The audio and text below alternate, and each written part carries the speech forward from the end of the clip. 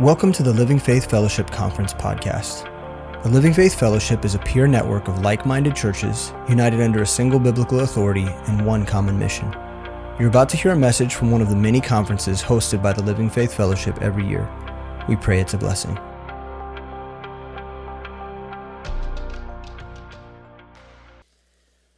Good morning, everybody. It's good to be here. So Kenny Morgan and I were invited to be a part of this.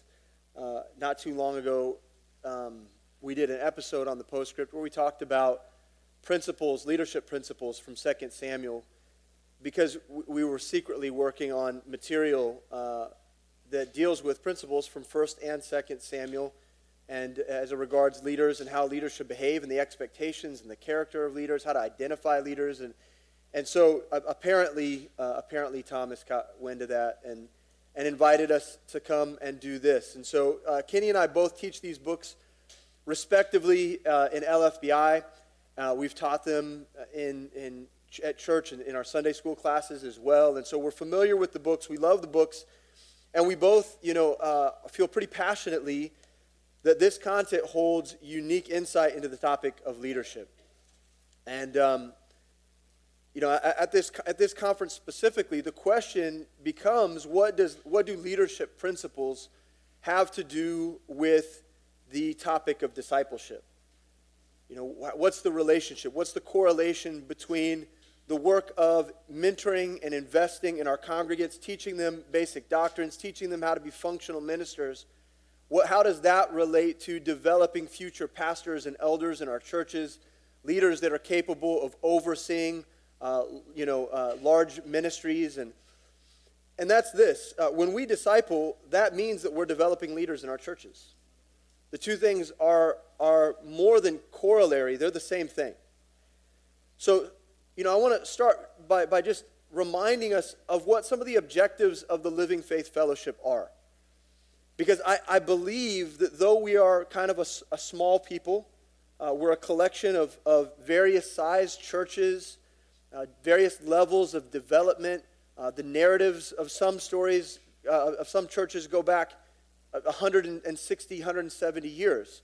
And other churches are brand new within the last few months, couple years. And so everybody's in different stages, but all of us seem to have very similar objectives.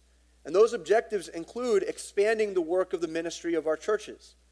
And that means that as God continues to grow us, that we can scale our ministry out to have greater and greater impact in the community in which we serve. We want to see our churches grow, not by attrition, but we want to see them grow because of evangelism, right? We want to go into our community and preach the gospel. We want to see people come to Christ. We want to see them plugged into discipleship. We want to see them plugged into ministry. And we want to watch as our churches expand. And that's one of the major objectives of the fellowship. Another objective would be to expand the work of missions and church planting.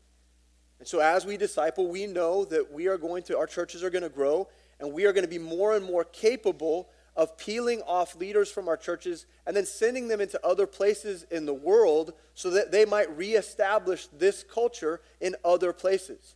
And so we have a heart. I think every pastor in the fellowship would say, I have a heart to see my church plant more churches, right? That's a big objective. That's not an easy thing to do. Another objective might be that we're working to replace ourselves in leadership. As the work of ministry expands, by necessity, there will be leaders will be tapped in terms of their time and energy. They will need to delegate more of the work to other people, and they need to know that when those voids appear, that there's someone willing and able to fill that gap. So all of these things, they're not easy, but they're very, very important. And in order to fulfill or to achieve these objectives, we will need disciples that develop into leaders that are capable of and ready for the various forms of difficult leadership that'll be ahead of them. And we're not always good at this. We're not always good at this. We're not always good at replacing ourselves in ministry. We're not always good at developing leaders. And what happens is pastors get tired. I think Pastor Troy did an amazing job last night of explaining what the issue is. and then calling us to consider ourselves counselors in our churches in order to lift the burden off the pastoral leadership. You may not know it. In fact, your pastors probably don't talk about it much. But, the call in Acts is that your pastors should be devoting their lives to studying the Word and to praying. That's their primary objective. Should be doing that with the goal and intention of envisioning the church to win souls. But for some of the pastors in this room, 75% of their time, 75% of their energy is spent in counseling people who are struggling. There is a need for more leadership in the church.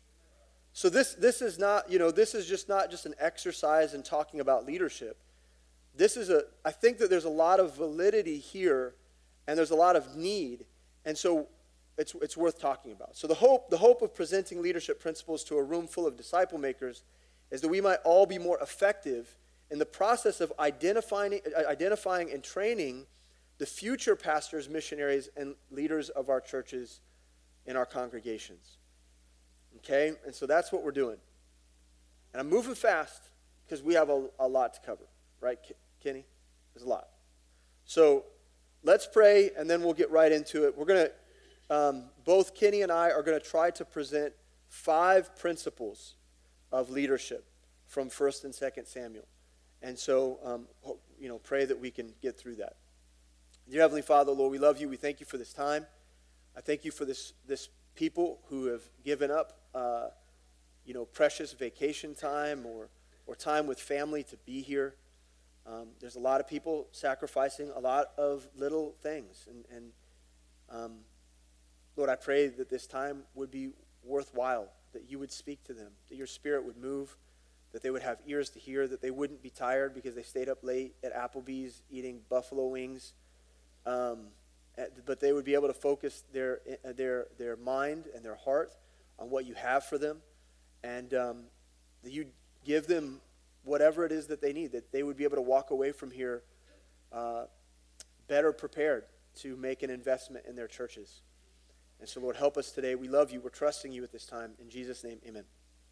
Okay, so the title of this session is going to be The Tale of Two Houses. The Tale of Two Houses. And I don't know, some of you may or may not be familiar with English literature. But Charles Dickens wrote a novel called A Tale of Two Cities. You may have heard of it. And it's one of the most highly acclaimed sagas of Western literature. The story is set during the French Revolution, and it weaves the lives of 2 different families together from 2 different cities into an epic that includes warfare, betrayal, romance, adventure, catastrophe, and heroic sacrifice in the end. Like everything that we want in a novel, right? It's there. The story includes soldiers, it includes spies, aristocrats and servants, heroes and criminals. It has everything that we want in a good story.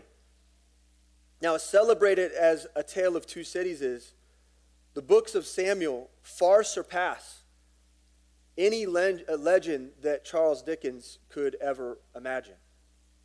Not only is the biblical narrative of 1st and 2nd Samuel exceptionally thrilling, but it is divinely constructed in order to exemplify 2 different types of leadership.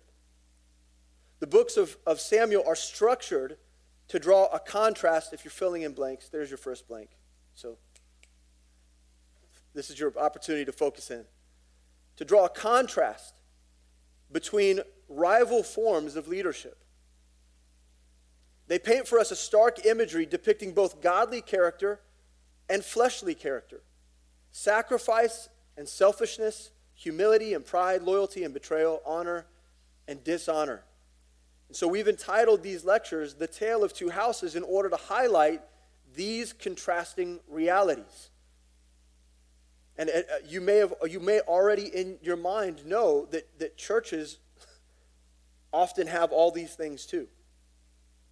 And so there's, not to get ahead of myself, but within our churches, there is kind of a tale of two houses, right?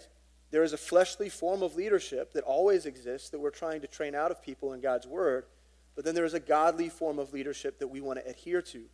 Now, obviously, we have two books here, 1st and 2nd Samuel. Now, in the Hebrew Bible, these are still one common book. In fact, historically, before the Greek translation of the Old Testament, these two books were always together. They became separate, and we know them as being separate in our King James, and we really appreciate that fact because 1st and 2nd Samuel each uniquely represent the rulership of two different men, Saul in 1 Samuel and David in 2 Samuel. Now, the house of Saul in 1 Samuel and the house of David in 2 Samuel are supposed to be completely different in terms of what we learn there. The division of the books establishes a natural contrast, highlighting the house of a rejected leader in Saul and the house of an accepted leader in David. But beyond that, we see contrasting forms arise even within the plots of each book, because each of these two houses are divided within themselves.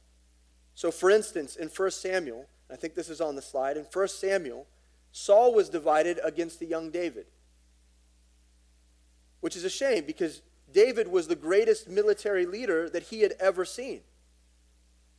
And yet Saul found a way to perceive him to be a saboteur, a treasonous individual. He saw him the wrong way. But so right there, we have, even in the house of Saul, we have a division that takes place between Saul and David. Saul was also divided against his own son Jonathan, who was the most faithful subject in all of Israel, and yet was perceived to be a traitor. Saul was divided against Samuel. Samuel was his spiritual advisor and confidant, and yet he was perceived to be a betrayer. So we see divisions taking place within the narrative that go deeper and deeper. There are also divisions within the house of David in 2 Samuel. David, who was in Judah, is divided against Ishbosheth in Israel. There's a division, there's warfare that's taking place. David is divided against Hanun, who disrespected David publicly. I don't know if you remember that story. And David is divided against his own son Absalom, which is one of the most heartbreaking narratives within the books. And so you see all these divisions that are beginning to take place. And so even within the houses, respectively, there are contrasting forms of leadership. Not to mention that both Saul and David were divided against themselves, right? In their own spirit. At times we see Saul, out the gate, Saul looks like he might be a good leader. But over time, we reveal what was actually in his heart. We begin to see what was actually in his heart, and we discover that Saul was two men. We see the same thing in David, right? David is a man after God's own heart, but when his heart turns towards the wife of Uriah, David becomes a divided man. Now, beyond David and Saul, there are many more examples of contrasting figures to be considered in the narratives and sub-narratives of the books. Okay, we've got Hannah and Peninnah. We've got Samuel and Eli. We have Abner and Joab.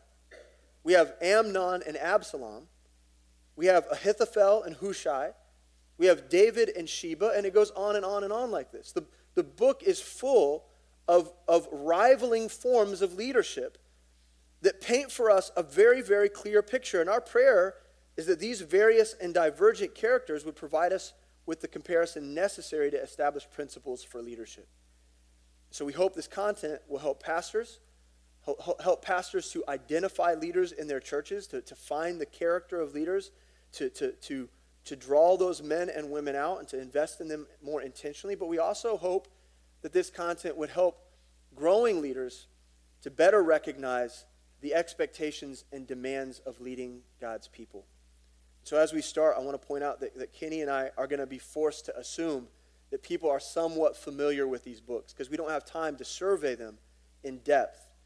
We don't have that luxury. And so over the next 3 days, we're going to be presenting each of us 5 principles. Me from 1 Samuel, Kenny, 2 Samuel. And this is whittled down to it's looking like we're working on this book, and it may have as many as 100 principles in it by the time we're done. And so we had to really focus on the ones that we thought were most relevant to this audience at the discipleship conference. So as we begin our narrative, we are just to give us some context, we're squarely in the time of the judges as the books begin. And we're also in a period of time when the nation of Israel has turned away from God and has turned towards false idols. The idolatry of the nations has begun to influence the nation of Israel, and they're beginning to turn to those false gods. The books of Samuel cover approximately 135 years in Israelite history. And First Samuel is a record of the obedient and holy rule of Samuel, the very last judge, and the transition between that period into the monarchy that is going to precede it.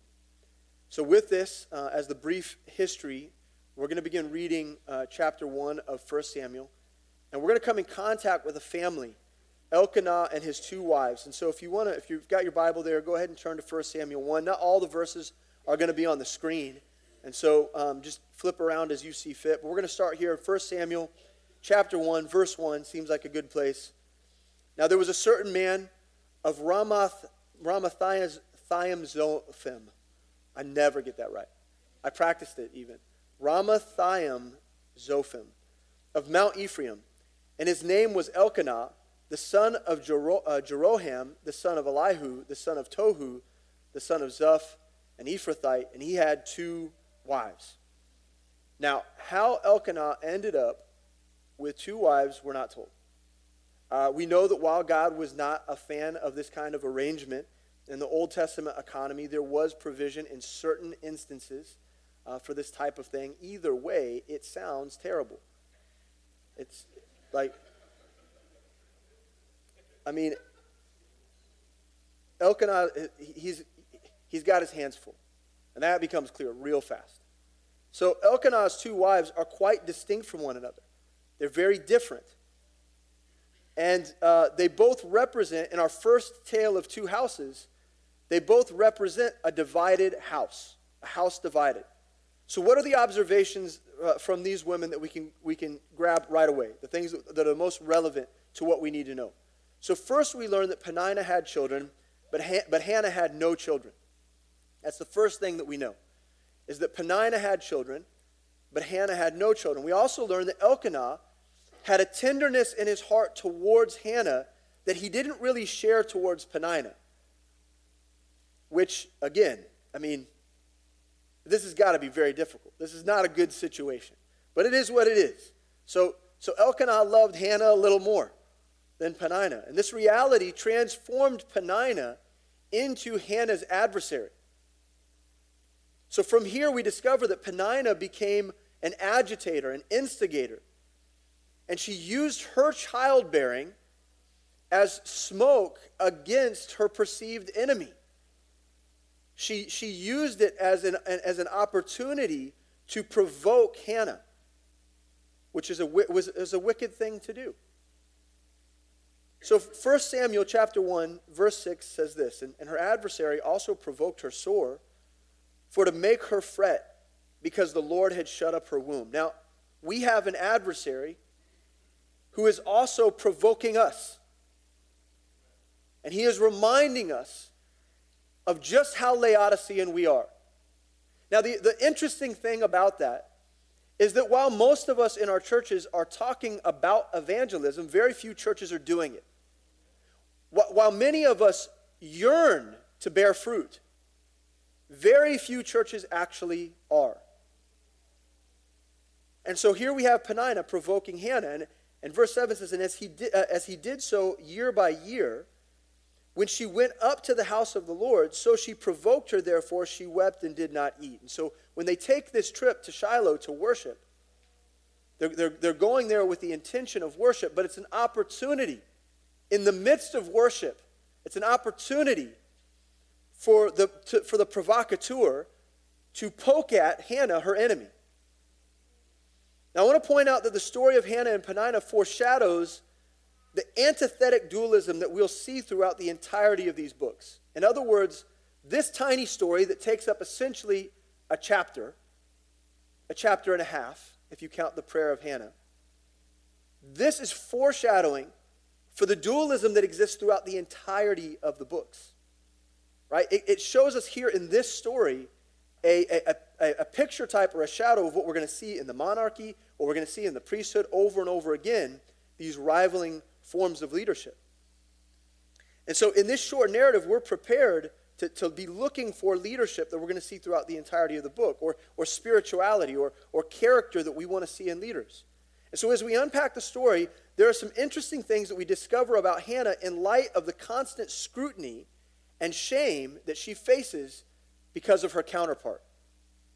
It's here where we begin to glean principles for what we want to identify within growing leaders. And so let's start here. Let's talk about Hannah. Hannah takes her barrenness to heart. That's another blank. So if you're following along, Hannah, she takes her barrenness to heart. Okay, she's not shrugging it off. She's not becoming jaded. She's not becoming comfortable. She takes it to heart. We see her weeping. We see her crying. Her husband can't console her. This person is in incredible pain over her circumstance. So that's the first thing that we have to acknowledge, is that she takes this to heart. It is hurting her within her soul. She is a grieved individual. The second thing that we see is that Hannah takes her barrenness to God.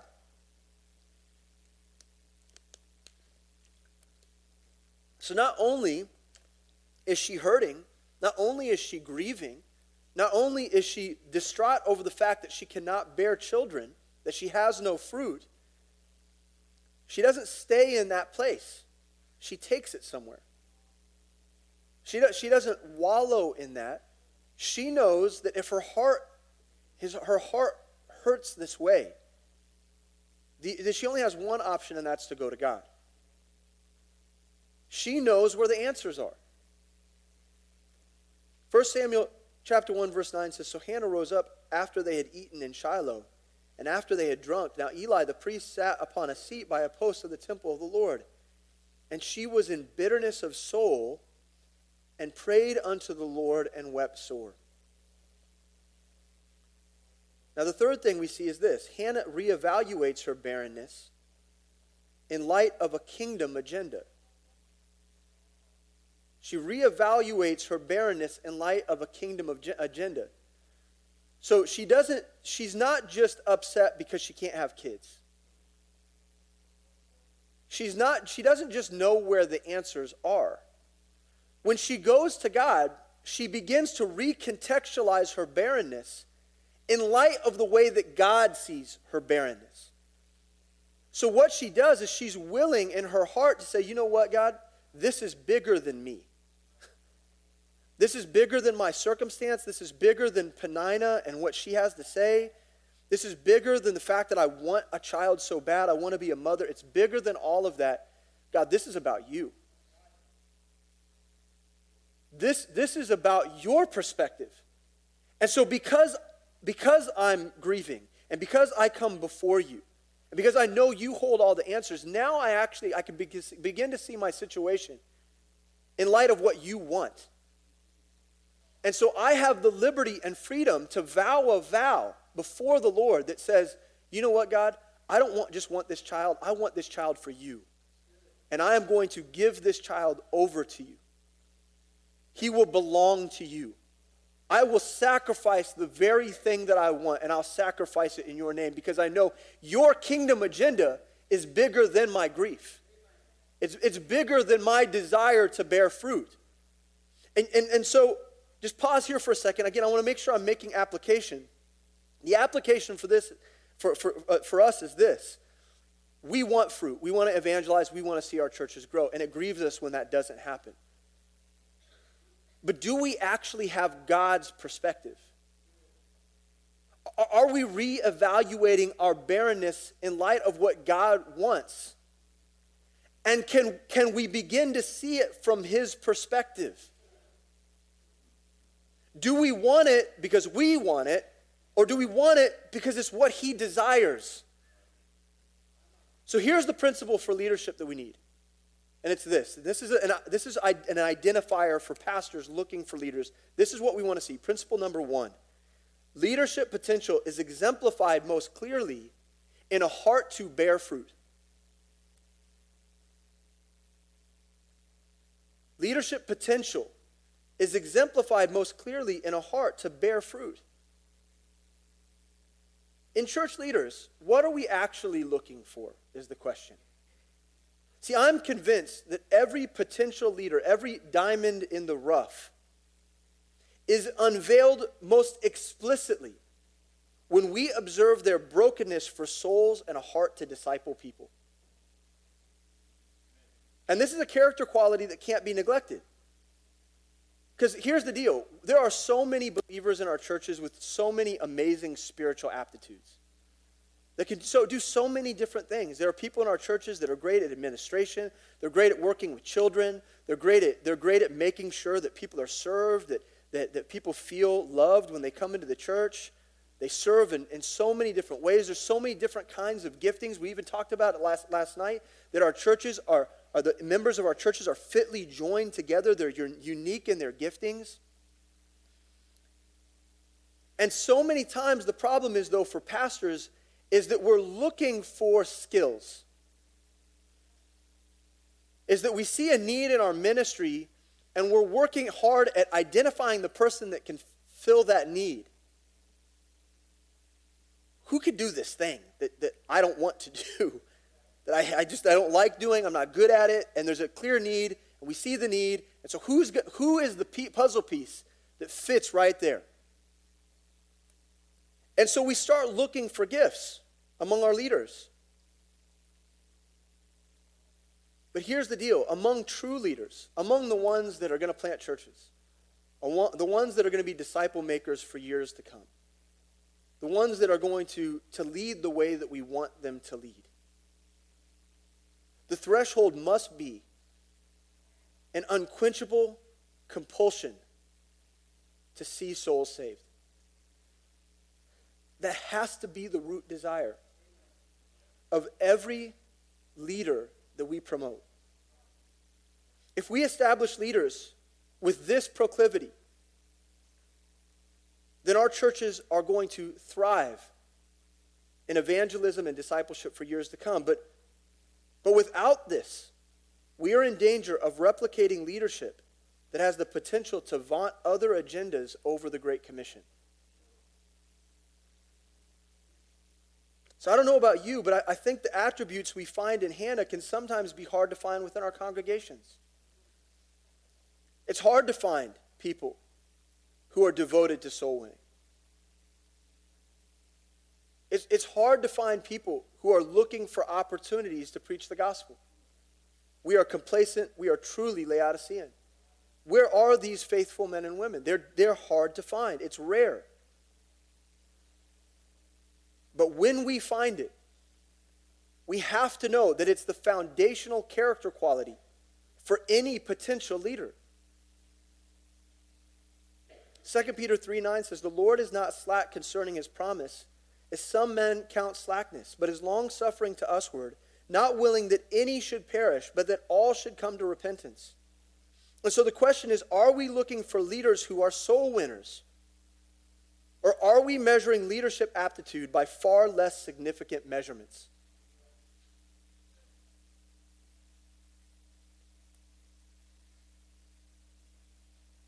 Maybe we're focusing on the wrong thing.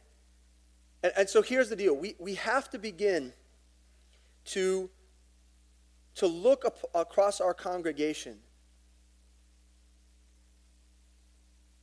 We're asking ourselves, well, how do we grow people up into leadership? How do we get these objectives done? And as we look out upon our congregation, we have to ask ourselves, where are the soul winners at? Where are the people that are broken and weeping before the Lord because they want to be used? Where are they? And when you find them, I'm not saying every one of them will be a pastor. I'm not saying every one of them will be leading, but listen to me. It's the foundational thing that you need to look for. You've got to find that. It's critical. But on the flip side, and I don't want to get in your business, and I don't want to get overly personal, but here's the deal. As pastors and leaders, are we modeling this genuine brokenness? So maybe the problem actually begins with us. We say, well, where are those people? I'm having a hard time finding them. Are you desperate for souls? Are you desperate to lead as a broken leader, broken before the Lord, looking for opportunity to have an impact on God's kingdom? Are we evangelizing? Do we model it for the members of our church? You know, Hannah overcomes her oppressor, and of course she bears a son. And Samuel is going to go on to be one of the greatest leaders that Israel has ever seen.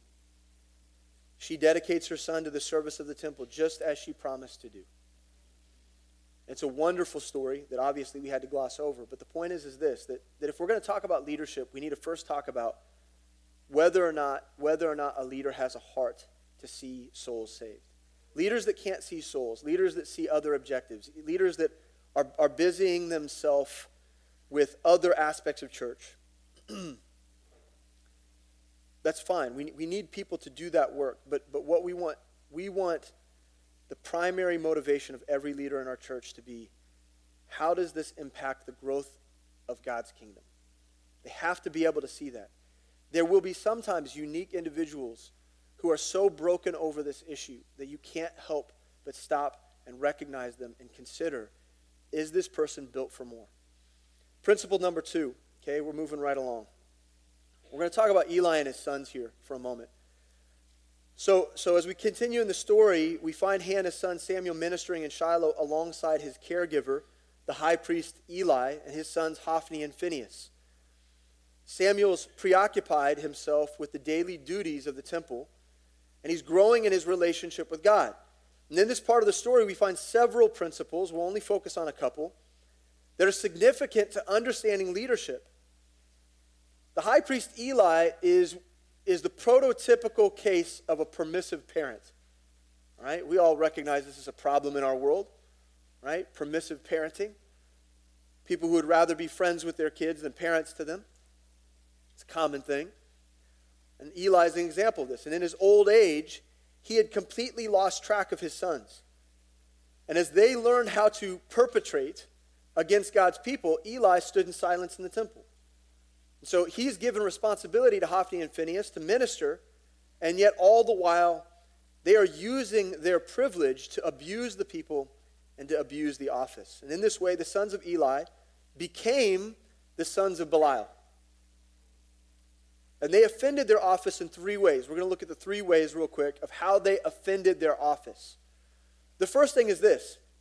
They offended the worshipers through filthy lucre. They offended the worshipers through filthy lucre. So it was the custom of the priests in Shiloh to take of the burnt sacrifice. And so this is how they fed their families, right? This is how the priests fed their families. And so this was the custom, is that they would capture the food by striking the pot with a fork, and whatever it is that they drew out, that's what they would keep. So 1 Samuel chapter 2, verse 12 says, "Now the sons of Eli were the sons of Belial. They knew not the Lord. And the priest's custom with the people was that when any man offered sacrifice, the priest's servant came. And while the flesh was in seething, with a flesh hook of three teeth in his hand, and he struck it into the pan or kettle or cauldron or pot, all that the flesh hook brought up, the priest took for himself. So they did in Shiloh unto all the Israelites that came thither." But here's the deal. Hophni and Phinehas instead selected the choicest meats for themselves. And they refused the boiled meat.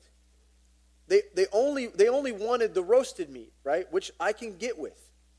I mean, so we were at the taco place the other day. Who actually likes the shredded chicken over the grilled chicken? No one does, right? Anyway, that's just a side point. Got to ask for the grilled chicken. Okay, if you don't like the shredded chicken, don't get it. Everybody prefers it off the grill, right? Everybody wants the choicest meat. And that's true for Hophni and Phinehas as well. Now, this elitist behavior was an impediment to the worship of God's people. So you imagine these guys walking around. God's people are there to worship. They're bringing their hard-earned sacrifice to the temple to worship before the living God. And here these bullies are walking around just taking whatever they want. And so here we have 2 men that are offending the worshipers that are coming to worship before the Lord because of their filthy lucre. And we discover that it kept people from even bringing their sacrifices anymore. People, we learned this in chapter 1, is that people stopped going to worship. They didn't want to go anymore. They're like, at least when we worship Ashtaroth, we don't have this problem. You know what I mean? They stopped going. So what good was it for the people if the leaders themselves didn't respect the worship? If the leaders don't respect the worship, what motivation do they have to respect the worship? So they lacked motivation because of the abuses that were taking place. 2, Hophni and Phinehas offended the worship through refusing the sacrifice. They refused to even make sacrifice. Verse 15, and before they burnt the fat, the priest's servant came and said to the man that sacrificed, give flesh to roast for the priest, for he will not have sodden flesh of thee, but raw. And so, they wanted raw flesh so they could go home and cook it the way they wanted. And if any man said unto him, let them not fail to burn the fat presently, and then take as much as thy soul desireth, then he would answer him, nay, but thou shalt give it me now, and if not, I will take it by force. Wherefore the sin of the young men was very great before the Lord, for men abhorred the offering of the Lord. So by selecting the choice meats, they did that by refusing to yield to the fat burning to the Lord. And so now they aren't just an offense to the people, but they're an offense to God's worship. They're not just getting in the way of people coming to God. They are offending the worship itself. They lack a heart of worship. They don't see a need. This is atheistic behavior among God's people. 3, they offended the ministry through sexual misconduct. Hophni and Phinehas had determined to do evil. And the longer that they had perpetrated, the more brazen their perpetration became. By the time Eli was willing to address it, they had already gone so far as to make a habit of having sex with the ministry volunteers that served outside the temple. 1 Samuel chapter 2, verse 22, now Eli was very old and heard all that his sons did unto all Israel, and how they lay with the women that assembled at the door of the tabernacle of the congregation. And he said unto them, why do ye such things? For I hear of you evil dealings by all this people. Nay, my sons, for it is no good report that I hear. Ye make the Lord's people to transgress. If one man sin against another, the judge shall judge him. But if a man sin against the Lord, who shall entreat for him? Notwithstanding, they hearken not unto the voice of their father, because the Lord would slay them. Hophni and Phinehas had completely undermined any innocence and faithfulness in the ministry. They ruined the whole thing. They ruined it.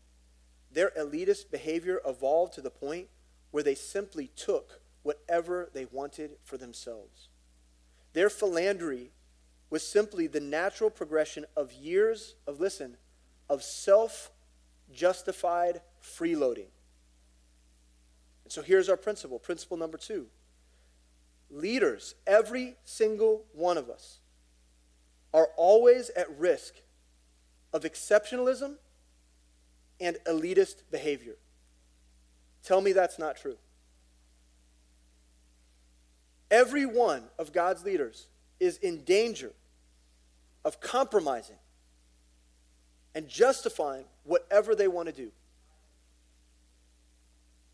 And you, over time, you convince yourself that no one's watching. There are too many leaders looking for opportunities in our churches, growing leaders, people who want to lead, looking for opportunities to be within the inner circle. They want to be in the back office meetings, to be led into the special spiritual club. They want to be seen. They are convinced that there are perks to be had in leadership. There are too many leaders who are above the worship of God. They have unyielding hearts and minds because they are the exception among God's people. And so the way many of you certainly see this manifest from time to time, is that they somehow avoid the worship and praise. And they hang out in the lobby and they linger and they pretend like they're doing important stuff. They've got other things to do. And so they're scurrying about, adjusting this and that. It's like, okay, well, let's move. That needs to be moved there. And they're busy doing the most trivial activities that they call important. And all the while, God's people are in the sanctuary of God, lifting up their voices, and they're looking around and they're saying, where's elder so-and-so? Where's deacon so-and-so? And it's not right. There is no ministry above the worship of God. There are too many leaders who are tired, who have worked hard, who feel abused or burdened by the ministry, and have convinced themselves that they are owed something more than what God has given them. So they adopt some sort of small impropriety, a little here, a little there, no big deal, nobody's watching. And they think they deserve it. And over time, those things evolve into disqualifiable sin. This is why so many tired pastors end up cheating on their wives. This is why so many men, leaders, God's men, end up taking a little here or there, expensing this, expensing that. That's how we get there. So what can be done to prevent establishing leaders who are prone to pride and to elitism? Because elitism is the issue here. What can be done? Okay, so I have a few things for you that you can write down or whatever. The first thing is this. We as leaders we need to learn how to demystify the experience of leading. Maybe it's unintentional, or maybe it's just what we were taught, but we make whatever's going on in the back office seem like it's special. When it's not really that special. We're just trying to figure out who's taking up the offering and who's going to do announcements this week. Right? Like, I think that there is a tendency for our growing leaders to see the next stage of leadership as something magical and mysterious. And what we need to do is we need to demystify that. We need to tear down that veil. And we need to let there be some openness in our communication with growing leaders. Like, look, what's going on over here actually kind of sucks. You shouldn't want to be involved in these counseling situations. Like, this isn't as exciting as you might think it is. And so, our Pastor Sam does a really great job of this. And I've learned so much from just observing him. But he allows leaders at appropriate levels to see behind the curtain because he wants them to see that it doesn't actually look like what they think it does. And it's helped me a ton. And so we need to begin to demystify the experience of leading. Leading is a humble work. And it needs to look that way. So the next thing we need to do is exemplify humility in our own behavior. We need to not act important because we're not important. We are under shepherds. We are as second-class citizens. There's nothing special about any of us. None of us are qualified for this work. So we need to act humble before our growing leaders because we want them to know that if they're going to participate in this, if they're going to choose this, they need to do it with their eyes wide open. And they need to recognize that it requires humility. It requires that. And understanding that it's a privilege we don't deserve. And so here's the next thing. We need to avoid excessive honor or privilege for our leaders. We get in a rut, and and this is another thing that I've observed in Sam. Sam hates to be recognized. Like he would rather die than have someone bring him up on the stage and applaud him. Now, part of it's his own hang-up. But there is something to be learned in it. Because if the leaders are the ones that are always being honored and praised, then what we're doing is we're creating a class system in our churches. And that's not how God sees it. I mean, we know that, right? We know that 1 Corinthians teaches that's not how God sees it. Our gifting is all equal in his sight. And so we need to work at avoiding honor and privilege, and maybe work harder at honoring things that seem less honorable. And here's the third thing. We need to keep each other accountable. Pastors that aren't accountable, the flesh is the flesh. And they will put their hand in the cookie jar. We need to hold each other accountable. We need to be in each other's business. No one's above that. Okay, principle number 3. Still talking about Samuel and Eli here. Now, after a series of events, God fulfills his promise to remove Eli and his sons from the priesthood, replacing them with Samuel. And what we learn of Samuel is that God has opened the vision to him. After years of silence from God, he is now speaking openly to Samuel and by extension the nation. It's an amazing thing, amazing transformation we see. Not only that, but Samuel has one of the most wonderful reputations of any leader in all of Scripture. I love Samuel. Do a study on Samuel's prayer life. Study his prayer life. All of his dialogue with the Lord. It'll blow your mind. He's amazing. 1 Samuel chapter 3:19, it says, "And Samuel grew, and the Lord was with him, and did let none of his words fall to the ground." How often do preachers quote that? Why? Because it's absolutely brilliant. This man is so faithful to the word of God that he doesn't let a single word fall to the ground. Incredible. Samuel grows to prove his leadership to the nation of Israel. And one of the most difficult trials that they face in the book, his testimony of faith empowers him to call the nation back to the worship of God. He literally leads the whole nation of Israel in repentance before the Lord in chapter 7. Chapter 7 verse 3 says, "And Samuel spake unto all the house of Israel, saying, If ye do return unto the Lord with all your hearts, then put away the strange gods and Ashtaroth from among you, and prepare your hearts unto the Lord, and serve him only, and he will deliver you out of the hand of the Philistines. Then the children of Israel did put away Balaam and Ashtaroth, and serve the Lord only." This is one of the coolest stories in all the Bible. Samuel shows his leadership through intercession for the weak. And Samuel goes on to lead the nation of Israel in 40 years of peace. They hadn't seen peace in so long, they had no idea what it looked like. And he led them in 40 years of peace. When you look at the tenure of Samuel's leadership, it's absolutely flawless in almost every way. He rejected the sins of his predecessors. He stands above his leaders. He was part of a righteous remnant, a pioneer of truth and obedience before the Lord.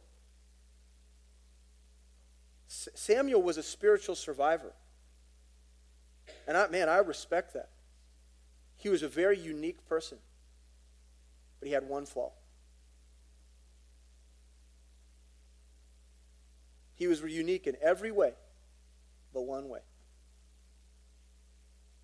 One area of Samuel's leadership where he is unmistakably the same as Eli. And that is the area of parenting. 1 Samuel 8:1. "And it came to pass when Samuel was old that he made his sons judges over Israel." Sound familiar? "Now the name of his firstborn was Joel, and the name of his second, Abiah. And they were judges in Beersheba. And his sons walked not in his ways, but turned aside after lucre, and took bribes, and perverted judgment." It's almost a mirror situation. Samuel's 2 sons are appointed over responsibilities in ministry, and yet they were completely disqualified in their behavior from the office. Now here's the deal. Samuel was likely busy, running around, visiting the cities. That's how it was for the high priest. His responsibilities went way beyond the temple. He was visiting other cities. He was judging over people. Remember this is the time of the judges. He was very, very active. And he probably was really busy. And he probably neglected his family a little bit. And so in his negligence and his failure to minister to his family, things compounded and there were problems with his sons. And this is why that God insists that pastors rule their house as well. God is trying to head off this very issue among his church leaders.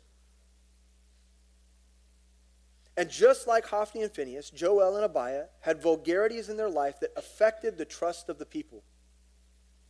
For the house of Eli, his sons hindered the liberty of worship. For the house of Samuel, his sons impaired people's trust in the spiritual governance of Israel. They didn't trust the authority anymore. The authority relationship, the ability to submit was broken. And so the nation's response was to ask for a king.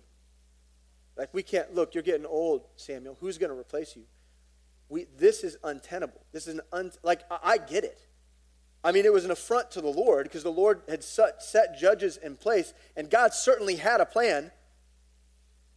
But I get it in men's reason. Look, we're looking around. We don't like the options. Your sons are terrible. We don't want them leading us. Give us a king. We're fine. We'll just look like the other nations around us. No, we'll continue to serve the Lord. It's not a thing. Give us a king. But it's the behavior of these two sons that really ruined 40 years of peace and leadership. 1 Samuel 8:4, then all the elders of Israel gathered themselves together and came to Samuel unto Ramah and said unto him, Behold, thou art old, and thy sons walk not in thy ways. Now make us a king to judge us like all the nations. Principle number 3 is this. Even good leaders are prone to replicate the weaknesses of the previous generation. Even good leaders are prone to replicate the weaknesses of the previous generation. So in terms of leadership, how do we prevent our weaknesses as leaders? Do we have weaknesses? Certainly. How do we prevent our weaknesses being imprinted on the next generation? Well, the bad news is we can't really do a whole lot about it. Because as we know, this is a discipleship principle.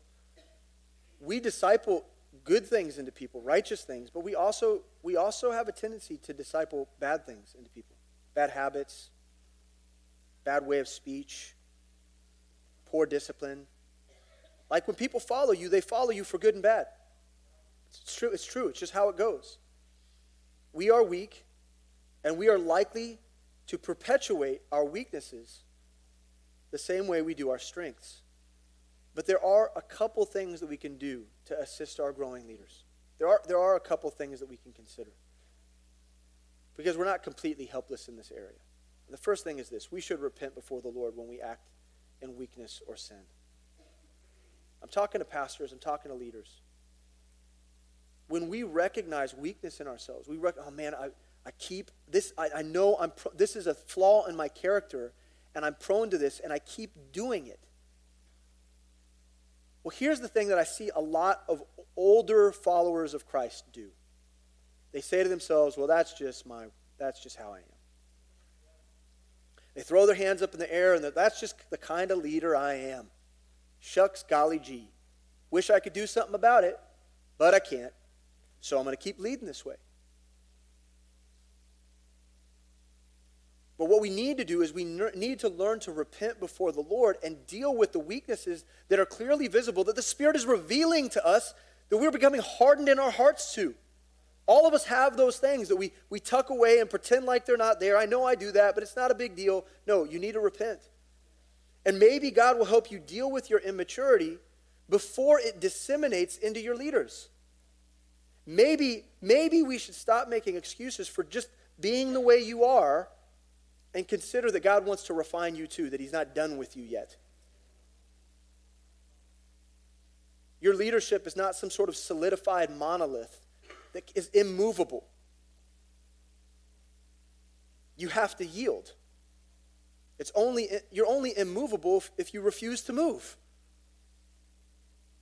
So we need to learn to be repentant as leaders, and whether that's privately or whether that's openly. And that leads us to the next thing, is that we need to be honest about our weaknesses before our leaders. We need to be honest about our weaknesses so that those we invest in are able to see that we are not perfect. And remind them that they follow God before they follow us. They follow God first. And when we do that, we will liberate them from becoming a caricature version of us. Because sometimes these weaknesses, they get heightened. Right? With generation to generation, they get heightened and more intensified. And so this will liberate them from becoming a caricature version of us and free them to honestly confront areas of weakness in the ministry. Not so that they can come and critique you or put you down, or you don't want to make the relationship vulnerable or destroy the authority that you have. But what you should do is just be honest. Like, hey, this is probably something I struggle with. Pray for me. You don't have to be that way. Neither do I. But be honest in that way so that they can learn how to confront those things in themselves. And as they step into your leadership shoes in time, they can make improvements in the areas that we're weak. Sam says this thing. He says, we want ministry to go from strength to strength. And what I understand from that is that each time a leader steps down and is replaced, that ministry should only be better for it, not worse. There shouldn't be erosion over time. There should be building up and strengthening over time. And if your leaders are just a carbon copy of you, well, that has good and bad implications. And so we need to give them permissions to make improvement on their character and let them know that we're not perfect. And now they're going to bring their own weaknesses to the table, that's for sure. But they will learn to be honest about their weaknesses so that the next generation can deal with them too. So ultimately, weakness is just an opportunity for God to use us and to strengthen us. And we have to position ourselves for that. So, okay, so there's 3 principles. I'm going to cover 2 more tomorrow. And then Kenny's going to come up and he's going to cover 5 himself. But again, these are kind of all over the place. And so I apologize for that. I guess buy the book whenever that, 2024? A Tale of Two Houses, 2024, I don't know. But here's the main thing. And this is what we need to walk away with. Is that because we have discipleship ministries, that does not imply that we'll have leaders.